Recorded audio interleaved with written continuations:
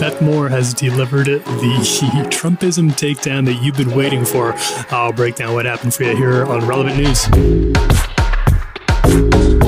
Hey everyone, I'm Tyler Huckabee. Welcome to Relevant News. Stories coming up right now. So over the weekend, you may have seen that thousands of aggrieved individuals took to Washington, D.C. for a Stop the Steal rally, where they accused President-elect Joe Biden, Vice President-elect Kamala Harris, their allies, the FBI, governors from both political parties, the Supreme Court, and state electors across the country of working together to steal the election from President Donald Trump.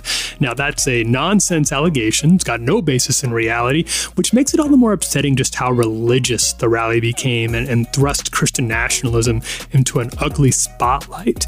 In the middle of all this, author and preacher Beth Moore took to Twitter for the rare social media thread that seemed to actually matter, and it really flipped the narrative.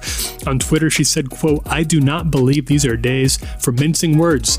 I'm 63 and a half years old and have never seen anything in these United States of America I found more astonishingly seductive and dangerous to the saints of God than Trumpism. This Christian nationalism is not of God. Move back from it."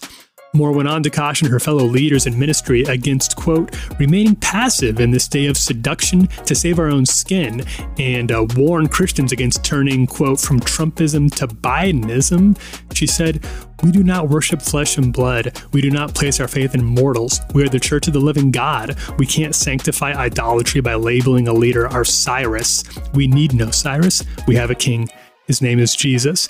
Now, these tweets set off a firestorm across the internet and beyond, sending Moore's name to the top of Twitter's trending charts, sparking up conversations around cable news about just who this Moore woman was and, frankly, why she's the only one who's saying this stuff.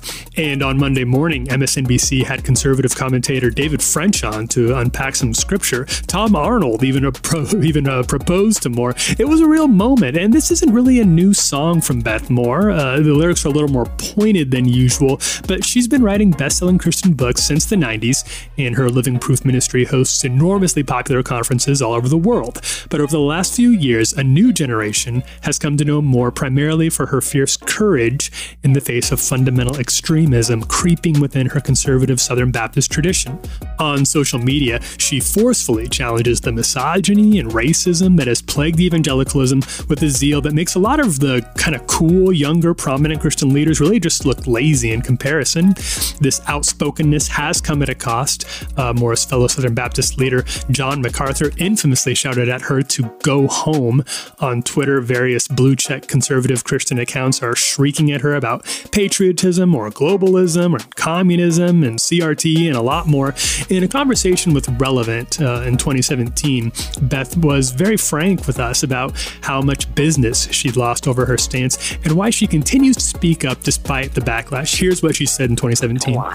But the reason I got more vocal was because of the overlap with the witness of the church and the witness of Christianity and our care with the name of Christ, and that the message being preached loudly to the world about our values and what we were willing to compromise to get what we wanted. And I just found it deeply disturbing that our tolerance for wrong to get what we think is right. And you have to understand, Tyler, that what I spoke out about was what I found so disturbing coming from my own world. You know, when I felt personally about it, because this is the evangelical world that I've been part of all of my life and served for 40 out of 60 of my years. So and I've never thought that world was perfect. No more perfect than I was or any other individual within it. We're what make it up. But I would have believed that generally speaking, it was true. And I want to see if I can explain Sure. that what we appeared to be was what we, to a large extent, were.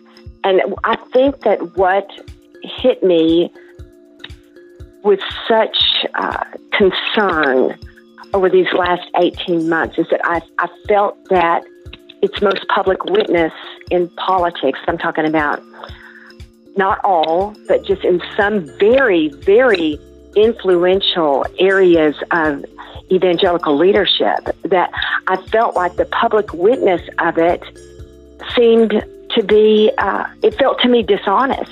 Mm-hmm. And I know that's saying a lot, and I've thought carefully about the word I want to use, but it seemed to me that the candidacy was not represented as a quandary.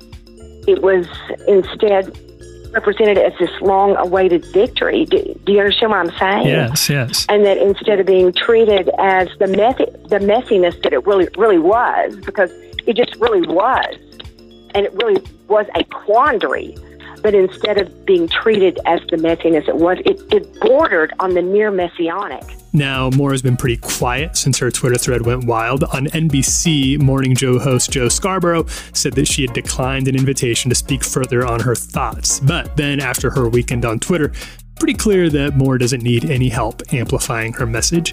You can read more about that story and everything else we're covering today over at the homepage at relevantmagazine.com. For the latest, make sure to follow us on social media. We're on Twitter at Relevant, Facebook and Instagram at Relevant Magazine. I'm Tyler Huckabee. This is Relevant News.